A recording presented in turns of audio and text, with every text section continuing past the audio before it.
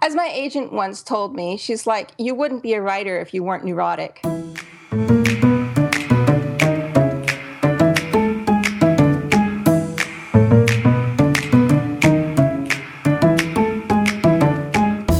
Hi, this is Taylor Stevens. I'm here with my good friend Steve Campbell for the podcast, which does continue, our unnamed podcast. And we are here to have fun and talk about books and writing and characters and just off-the-cuff stuff with you, our wonderful listeners. Taylor, you do know that the podcast has a name. It's called The Taylor Stevens Show. Oh, this is always going to be the unnamed podcast right, because good. Taylor Stevens just sounds so pretentious. And if iTunes knows it that way, that's okay. But our listeners will know it's the unnamed podcast. So what are we talking about today? What are we doing? I think we're all over the map today, aren't we? We are, sort of. What we're doing today is you posted something on Facebook asking for questions. So this is going to be the first of our monthly Q&A sessions. As long as we get enough questions, you're going to spend your time answering them, and I'm just going to sit back and occasionally ask one and then maybe sip some tea or something. Tea, you sure? But this show is, well, it's a dark-colored liquid. For those of us who are in New York or around New York, going to be in New York in a week or so. Yeah, July 11th, I believe, if I haven't cross-wired my dates here. Mm-hmm. It's a Saturday. I'm not doing a formal event. I'm going to be in town for Thriller Fest and taking care of some stuff there. And so I've arranged to stop in at Mysterious Bookshop, and I'm going to sign books there for them. And any readers or fans in the area who'd like to come by and just hang out with me, I'm just going to stay at the store, and I'll be there at 5 o'clock, and we'll just chat. I'll just sit and chat and be friends until either nobody's there or the store closes, whichever comes first. Well, sounds like fun. And a couple other things before we get to the question. A couple other reviews that I want to mention. These are iTunes reviews? These are iTunes reviews. Thank you. Fun. And we mentioned this in the last show, how important iTunes reviews are for discoverability. They move you up in the rankings, and they make it more likely that other people will discover the show who don't already know about your books. And we want more of those people, right? Yes, please. Okay. A couple reviews. One from, looks like Ms. Reich. Okay. This is short and to the point. And there's a common theme about these reviews. People seem to love you. This one, I love you too. Absolutely fascinating woman and books. True statement, I think. True statement. Thank you. Okay. And then MKS Richardson. Adore all of her books, and now I get to listen to her also. Fantastic. Oh, I love you. Thank you. Both of you, wonderful people, whoever you are. You make my day. I love you. So, if you want Taylor to love you on the air, go and leave a review. It's really easy.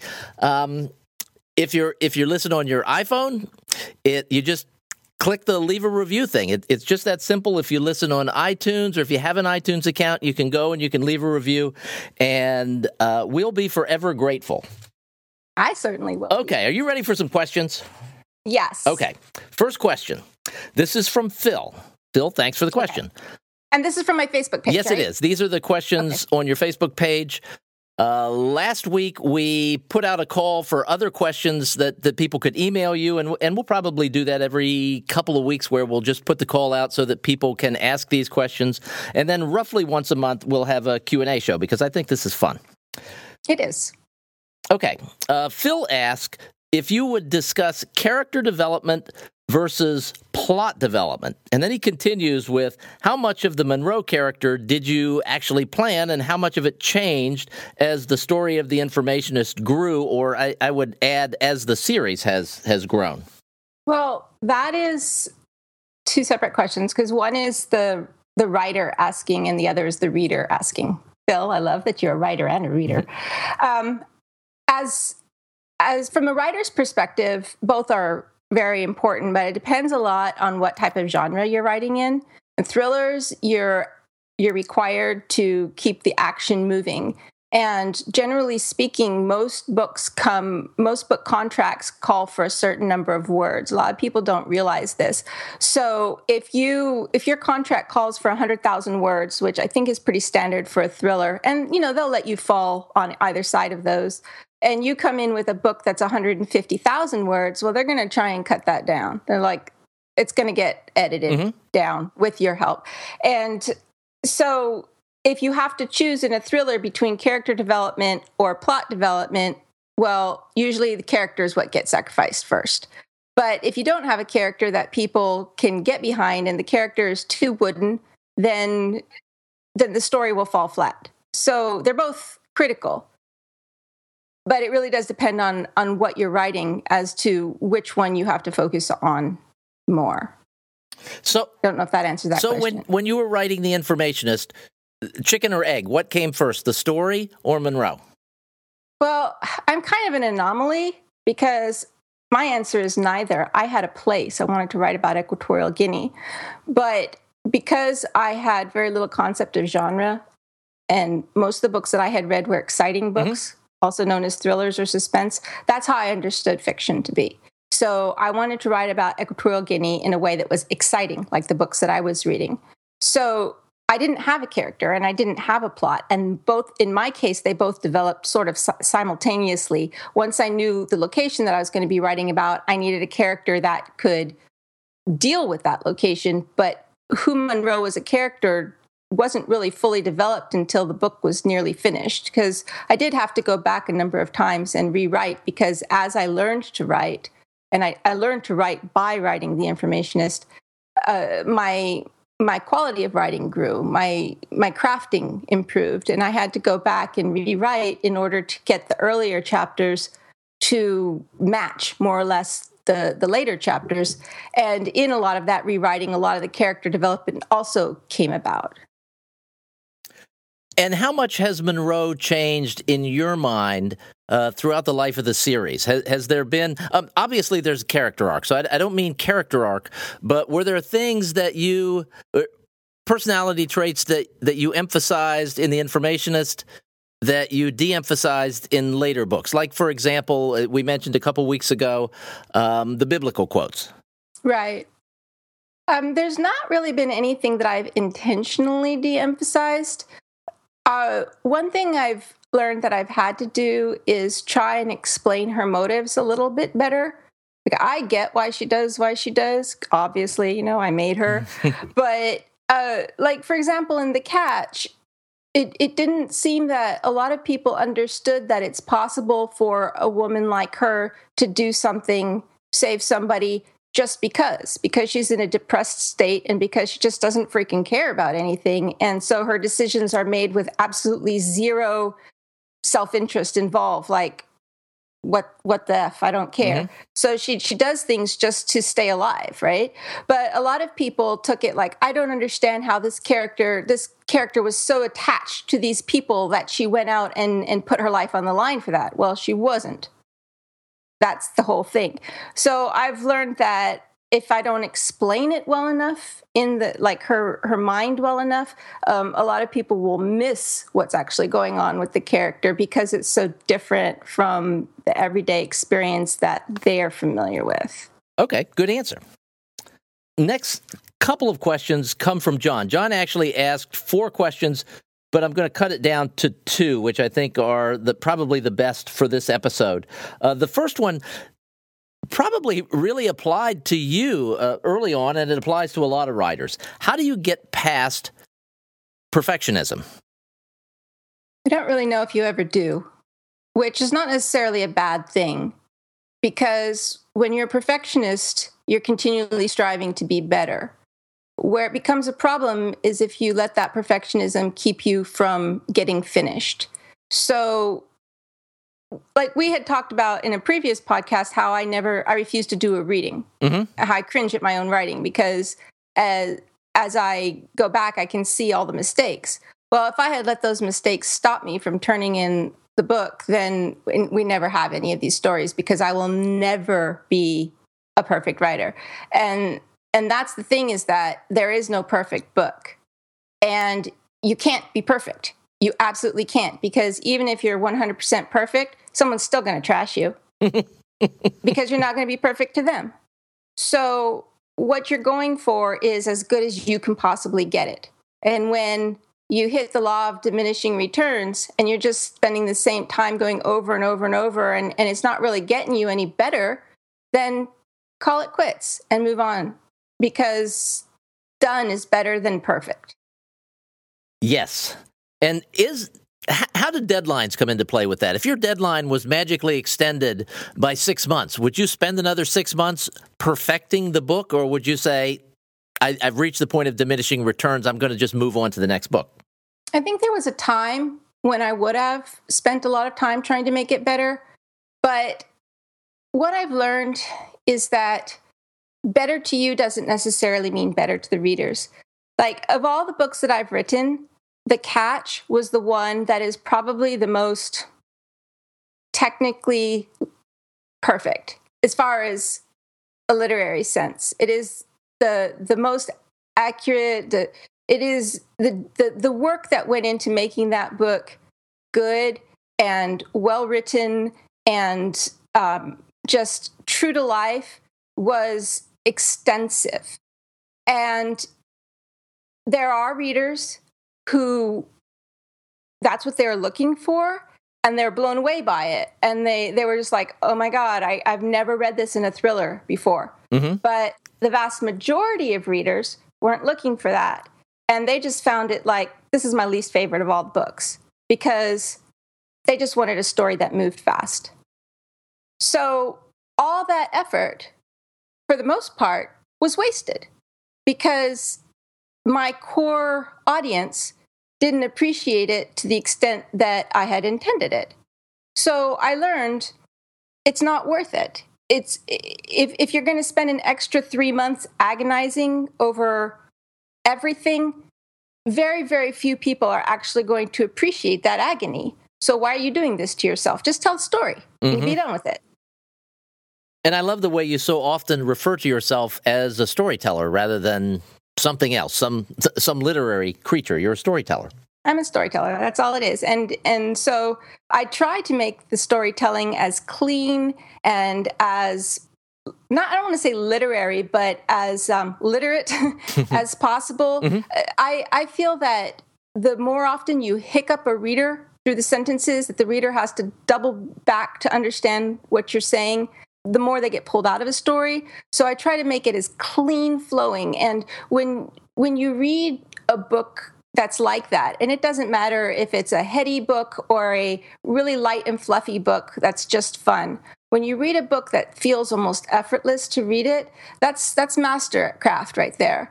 And so I strive for that. Doesn't mean that I always succeed. And sometimes I go too far over, which is what maybe The Catch was, for my core audience.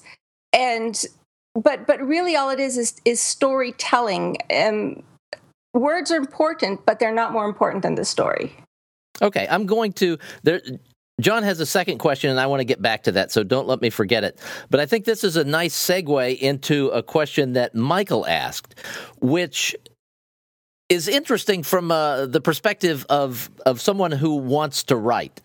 And that question is, how do you overcome the sense or the question of what's the point, who gives a crap about what you want to write? Well, the only way to do that is to say, who gives a crap? Because not everybody's going to, what are you writing? War and Peace? Or are you just telling a story? And are you trying to change the world? Are you trying to put out some new spiritual enlightenment? Because that type of stuff matters if people give a crap. But if all you're doing is telling a story, well, everybody wants to be entertained. We spend countless hours in front of square boxes, TVs, computers, Kindles, Nooks, all movie theater screens, all for entertainment. So if you're going to entertain people, then of course they're going to give a crap because people want to be entertained. So don't take yourself too seriously. All you're doing is trying to make people want to kill time reading what you write. And it's not, the fate of the world doesn't hang on it. Does it make sense, though, that somebody who's in a dark room alone writing for hours, days, weeks, months at a time might have those thoughts? Of course, but I mean, that you wouldn't, as my agent once told me, she's like, you wouldn't be a writer if you weren't neurotic. You just can't give in to them is all. And you know, it's a really hard one because, you know, of course I still go through that, you know, every time I put out a new book, you know, I'm just bracing for all the things that are wrong with it and, you know, critics and la, la, la, la.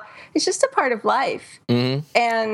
And so, you know, you doubt yourself, but you just have to say, so what? And if you want to write, you just have to write. And it could happen that you write something and it sucks and nobody wants to read it. And okay. But, you know, it doesn't mean there's anything wrong with you. It doesn't say that you're a bad person or you're insufficient or anything. It's just that maybe they didn't like the story. And so you tell another one. Sounds like a healthy attitude. All right, I'm going to get back to John's second question now. And this is, I'm not exactly sure what he's asking here. I think I know what it is, so I'm just going to read it verbatim. Okay. How to figure out your writing style, or how does one figure out one's writing style? Just based on how I think I understand that question, I think your writing style, which is another way of saying voice, when they talk about, you know, the writers have a particular voice, is to write a lot. Just keep writing and writing and writing. And over time, the way you tell the story, which is voice, it solidifies and you find your rhythm and you find your way of doing it. Don't read other authors and try and say, oh, I like the way that they tell a story and I'm going to try and copy that, because that just is going to mess you up. Just tell the story and find your own way of doing it. And like I said, when I was writing The Informationist, the first book in the series, I was probably maybe halfway or more through the book before I started to find my voice. So it's not something you sit down and consciously say, this is how I'm going to write a story. It's that as you get comfortable with writing and as you get comfortable with storytelling, your way of doing it becomes the way that you do it. You know, it occurs to me that it would be wonderful for all of our listeners to be able to get writing advice from you. It's a shame there's not a simple way that people could just go like to your website and sign up for something and get writing advice on a fairly regular basis. Actually, yes, I do write about a lot of this stuff. I teach what I know. It's on my mailing list. It comes sporadically. It's sprinkled with many other things as well. But everything that I know about writing and publishing and my journey to get from being an uneducated child growing up in cult communes to and entering the world with a sixth grade education to being a New York Times bestselling thriller author is shared by email. So if that interests you, I strongly recommend that you get on my mailing list. And as listeners to this show know, I've been on your mailing list for quite some time, and I find it incredibly educational. There's a lot of information. As you mentioned, there's a lot of information just about writing. There's a lot about the mindset of the writer. And there's also a lot of information in there about the publishing business, which is very educational. And it comes sporadically, maybe once a week or so on average. But it's always something that I look forward to. So if you're out there listening and you haven't subscribed yet to Taylor's email list, if this kind of show is interesting to you, give it a try. And that's at TaylorStevensBooks.com, and then you just click on the Contact Me button, right? There's a Connect With Me button up at the top. Yeah. Yep. Or you can just do TaylorStevensBooks.com/connect.php. Okay. All right. Next question is from Vigo.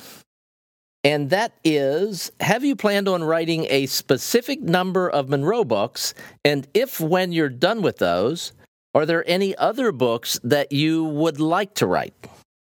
I've been getting this question ever since The Information is published. I don't have a set number of books in my mind, and there always has to be a story. Like, I can't just churn out a Monroe story without having something to write about. So as long as I have Monroe stories in my head that I think would be exciting, that my readers would want to read, then there will be another Monroe book. But I have many ideas for other books, many other books, and I just, it's sort of like a cliche among writers that they have more ideas than they have time, and I'm kind of in that same boat. Okay, so that's a great answer for that question. We've got one question left, and this is interesting. Did you take writing classes? And if so, how much do you think they helped or hindered you? Well, I did not actually take writing classes. I've never had any formal education in writing or storytelling. I tell this story often when I'm doing author events and speaking about my journey into publishing. When I first got started, Barnes & Noble had what they called B&N University, and you could take non-credited courses, and I did sign up for their creative writing course. But then once I got logged in and I had bought the books that they, the coursework, I realized this is a bad idea, because I had already grown up in an environment where I was never good enough. And so that I knew that I was going to be writing things I didn't care about to please people I didn't know. And I'd be wasting what little time I had. And up until that point, I had taught myself everything I knew by reading books. And so I was like, there's no reason I can't do the same thing through this. So I started with the Gotham Writers Workshop from the Iowa Creative Writing course, I think. And that's where I got my start in learning how to write. But all that did was give me a foundation, and the actual learning how to write came from the doing. And I've gotten this question before, and actually as we're doing this, I just pulled up something. This was from one of the emails that I sent out on my mailing list. And I talk about academic credentials versus talent because somebody else asked me this question. They said, in some writers' conferences I've attended, I've heard certain presenters emphasize the importance of MFAs or other academic credentials for writers. I've always thought that this misses the point of creativity, as I don't believe that talent can be learned. To tell a story and to do so effectively doesn't take a pedigree, in my opinion. The success of your novels is proof of that. And I think what this person articulated very, very well was the concept of tell a story versus write a book. Because what MFAs do is they teach you how to write, but they don't teach you how to tell a story. Mm-hmm. And very few readers go into the books for the writing, and they appreciate the writing, but they don't go into that. They're in it for a story. And I do agree that talent can't be learned, but I do think that it's possible for it to be nurtured. Like, somebody might have musical talent, but without that nurturing, they're never going to, grow that natural ability. But at the same time, if they don't have that natural ability, no amount of nurturing is going to turn them into the next Yo-Yo Ma. So it's an interesting thing. Like, I don't know how I would have ever turned out as a writer if I had done an MFA course. And I do notice that some of the most vitriolic hatred of my work comes from MFA grads mm-hmm. and aspiring authors. And I think the reason is that when you learn the importance of words in writing, you're really good at picking out the flaws in other people's writing. And I can see my own flaws, and I can see other writers' flaws too. And when words become that important to you, you forget that most readers just don't freaking care. And so that sort of high and mighty condescension comes down on people who are less good than you at writing. But you know what? They tell a freaking fantastic story, and that's why their books are selling. That's it. That's the end of our list of questions. But a brief business lesson now, okay. Because I also do a podcast called The Author Biz. And whenever you post something to the internet, a blog post, an essay like you post on your website, or even a podcast, there needs to be a call to action at the end. So in our case, we're going to assume that people have already bought the book. I think. Right. Should we assume that?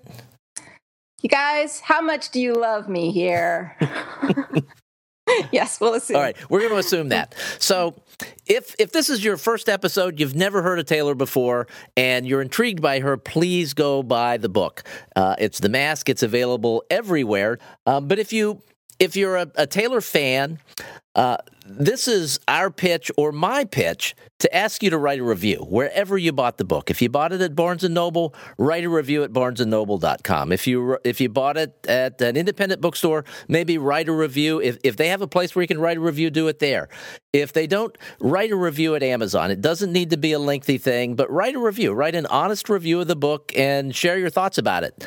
It's incredibly important, like we talked about earlier about reviews for podcasts. It's incredibly important for books as well, and that's a great way of showing the author that you love her.